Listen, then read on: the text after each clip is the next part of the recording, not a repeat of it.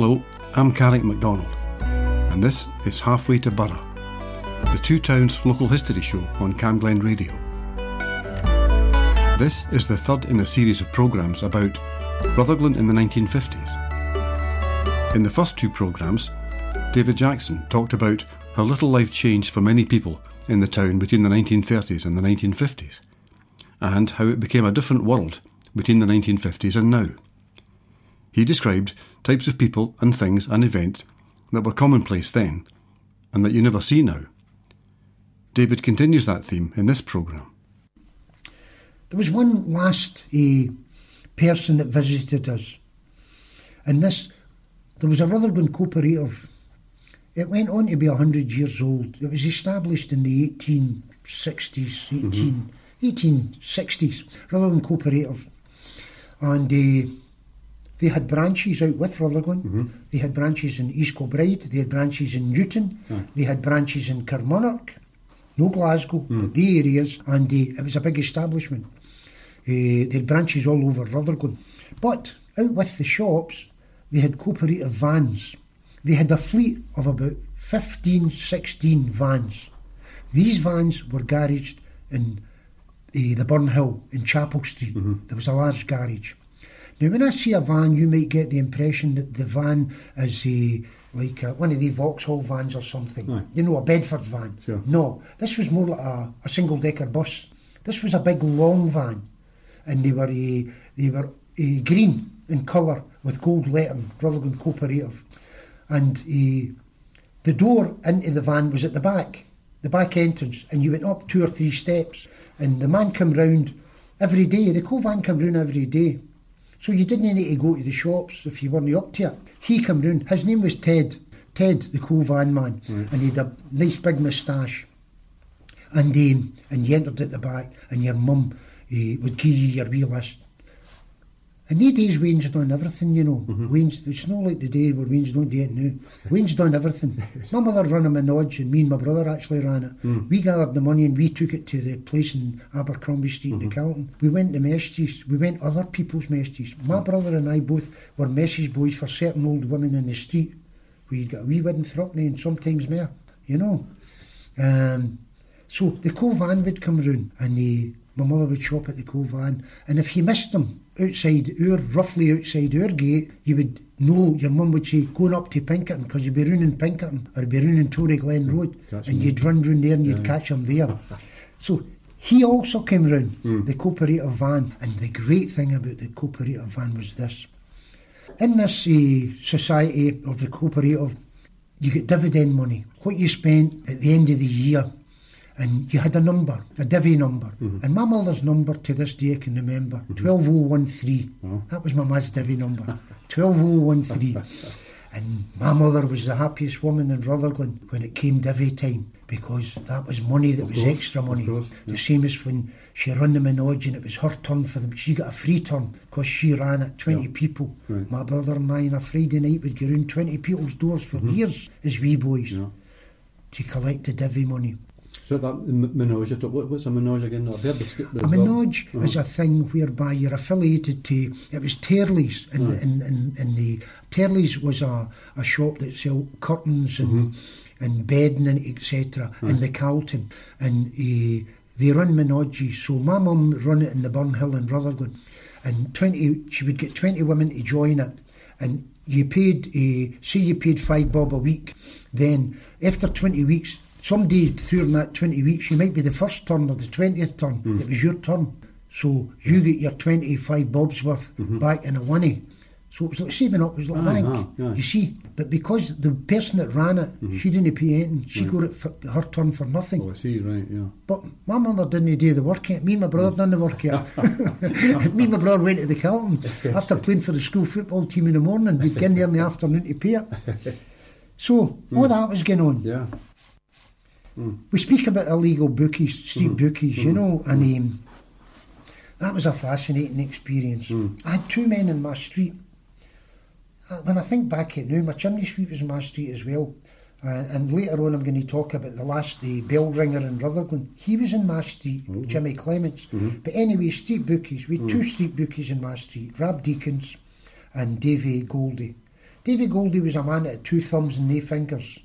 So he must have had an accident some way. He had a thumb and 2 fingers all his life. Is that right? But he was a street bookie, he could take, grab them. Mm-hmm. And his stands, I could tell you them all. They had nicknames.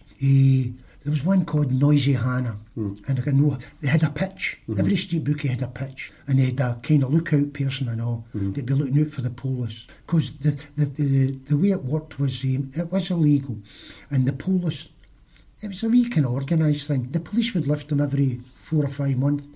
They would go before the borough court and get maybe a £5 fine, £10 fine, and then the police would let them go for 6 months and come back and get them again. So the judiciary were making money out of them, and they were making a living. But the funny thing about the street bookies was, as sure as God, it was a street bookie. They all had nicknames. Not them all, but the biggest majority of them. There was one called, his name was Davy Brownlee, but they called him a Flea Brownlee. And there was one called Daw Brown. There was one called John Totten, and his name was Chad Totten. There was one called Noisy Hannah. There was one called Treacle Robertson.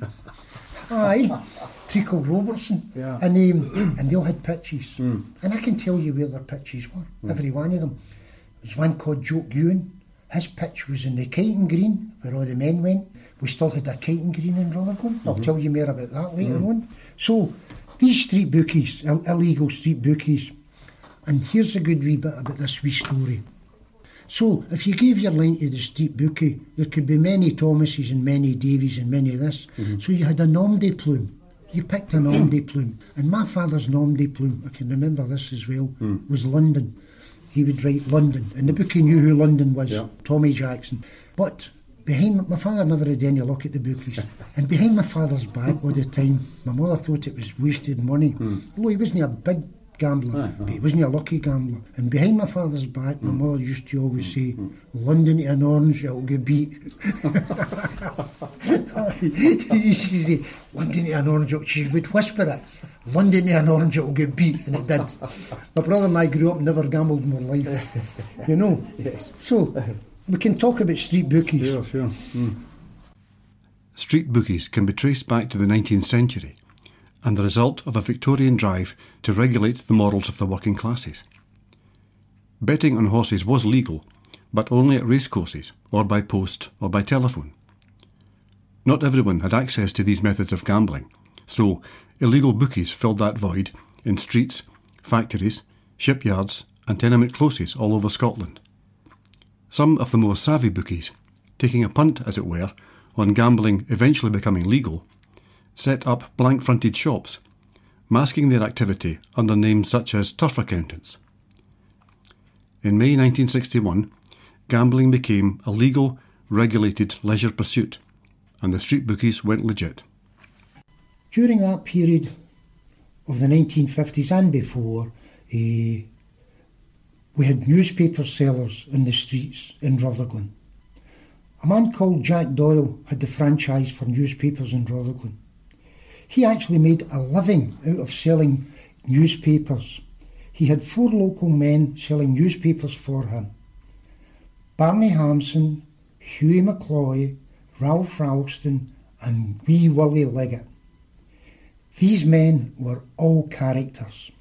As you can well imagine, these men worked on the street, they knew everybody and everybody knew them. And when I say they were characters, each of them had a style of their own. Ralph Ralston actually had a nickname, and I've never heard anyone else in my life with this nickname. He was called Tongue Ralston because he had the gift of the gab. This man was a real character. He was born in the Gorbals, he wasn't born in Rutherglen, but he lived in Rutherglen all his days. And Barney Hampson was the same. Barney once stood for the Communist Party in the late 50s or early 60s, and he lived to a ripe old age and always had a story to tell. Hughie McCloy, one of the others, Hughie was to be found every weekend in the lounge of the Glen Bar on Main Street because he was a wonderful singer and he just loved being up at the mic and he could sing some lovely, lovely songs. And wee Willie Liggett, Willie was a wee quiet man, and a wee small burly-legged man, Willie Liggett, and he was a long-time paper seller as well. So as I say, they were absolutely great, and it was a novelty of the time that once again, like the 50s, had disappeared. I'm Carrick MacDonald, and you're listening to Halfway to Burgh, the Two Towns local history show on Camglen Radio. In this third programme in the series about Rutherglen in the 1950s, David Jackson is sharing with me some of his recollections of life in the town at that time. What you've got to remember is this is pre-television days I'm talking about, when men stood about street corners just to talk. They left the house to go up to the corner to talk. And in Rutherglen, some of the famous corners where men gathered, up to 15 men at a time, was the Bank Corner. It was known as the Bank Corner. That was at Glasgow Road, and the corner of Glasgow Road and Chapel Street. And then there was also the corner at Greenbank Street and Main Street, and also another great corner for people, old men meeting, was the Mill Street corner in Main Street, or it was actually Cathcart Street, Mill Street, Cathcart Street, but onto Main Street. And my grandfather, that was where he stood. As a wee boy, I knew where to get my grandfather. He drank in the Linnadee, and he could be found at that corner. He lived till he was 90, and he was always at the corner. Smoked a pipe. One of the other corners that was well used was on the Main Street, at the east end of the Main Street, at the Bower Bar.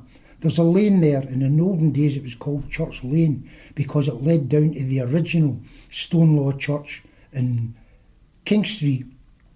And this was where one of my dad's older brothers hung about. He stood at that corner. Ongoing things in the Main Street, people talking, people were always in the street, unlike now, whereby the streets can be empty, past 6. The streets are empty past 6 o'clock at night. Anyway, now that I'm talking about that in that area, I want to talk about disappearing streets, disappearing pens, and through-going closes. Because, in the 1950, there was many streets that no longer exist now. If you asked a young Ruglonian in his 40s where these streets were, they almost certainly couldn't tell you. Streets like Cathcart Street, and Arnott Street, Burn Road, India Street and New Street, and others, Mitchell Street, Old Regent Street, or that is Regent Street, which was old, Murray Place, a little 50-yard place that ran off of Regent Street, Kildale Street, and of course the Factory Lane with its cushy stains, which was really, really quaint. I have fond memories of the Factory Lane, the oldest pub in the town. Ye Old Inn, built in 1650, sat at this north end of the Factory Lane. I might add in that there was a man had a yard in there. Gosh, what was his name? It'll come back to me. But he sold sticks, and he was a kind of handyman, and was always had a profession of one kind or another. He would do whatever it took to get money. So that was a great period, and there, when I think back now, there I've named umpteen streets there that just don't exist anymore. So what happened to these streets then? These streets were demolished. At that end, mostly, would you believe, in the period where we put this new dual carriageway through Mill Street, the oldest pub in the town went as well, Ye Old Inn, and quite a few of these buildings, red sandstone buildings, should never have been demolished, but they had to be to run this new dual carriageway from Shawfield up to Cathkin Braes. And now it's been extended lately, going through the Cathkin bypass. So we lost a lot of those streets just because of that. The website Old Glasgow Pubs tells us that the last licensees of Ye Old Inn, which at one time in its long history was known as the Oddfellows Arms Inn, were the Murray family.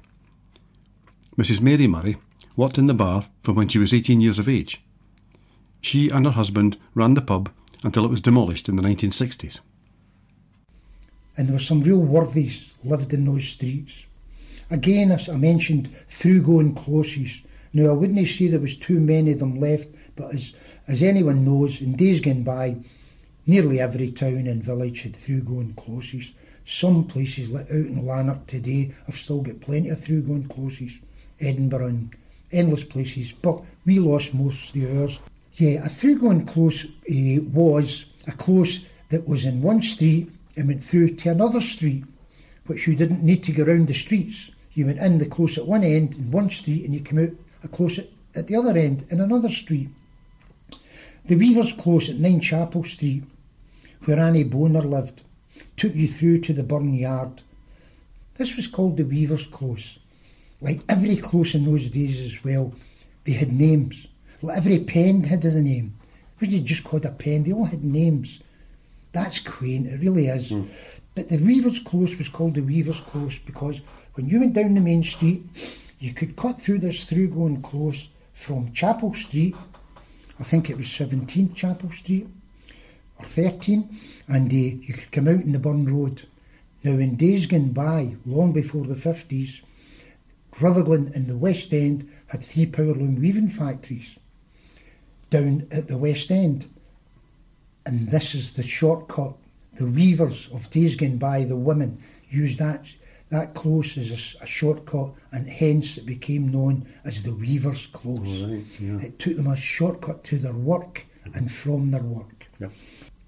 The Pond Close, which was in a building built in 1864 in King Street. It was in King Street Lane in King Street, and it took you to and from both those streets.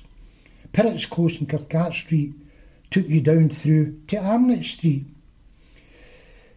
In days gone by, before my time, every close in Rutherglen had a name, as I said, and I'm going to name some of them, but these are pre-1950, well pre.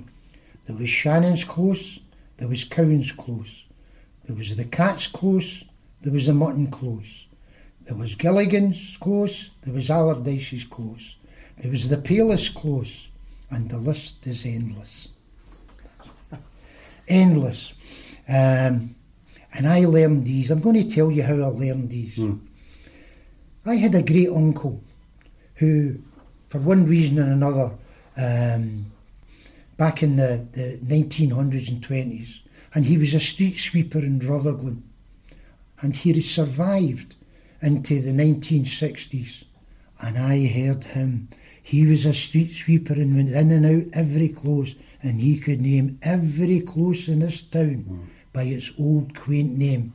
And I picked these names up many, many years ago. Goodness.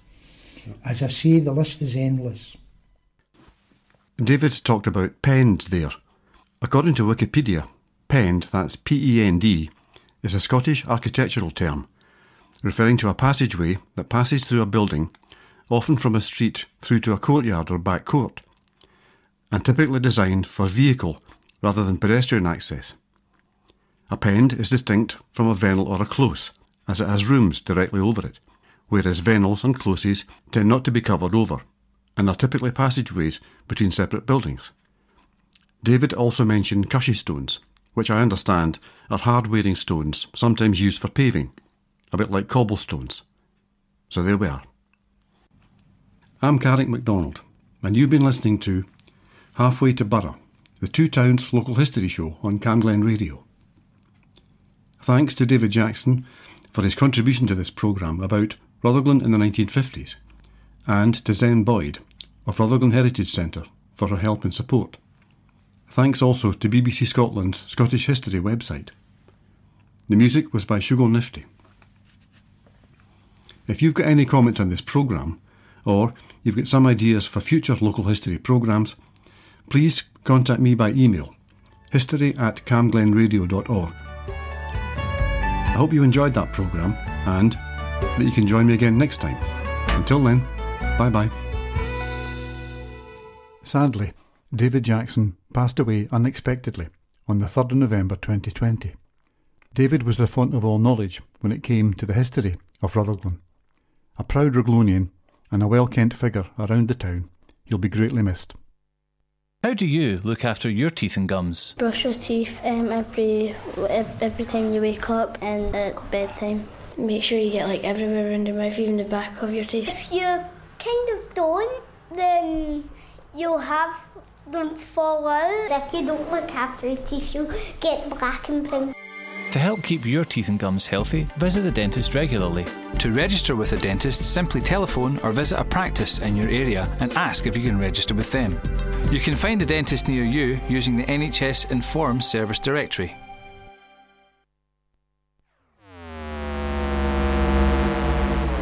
You are listening to Press Pause on Camglen Radio. This is a programme that focuses on nature sounds to promote relaxation and mindfulness.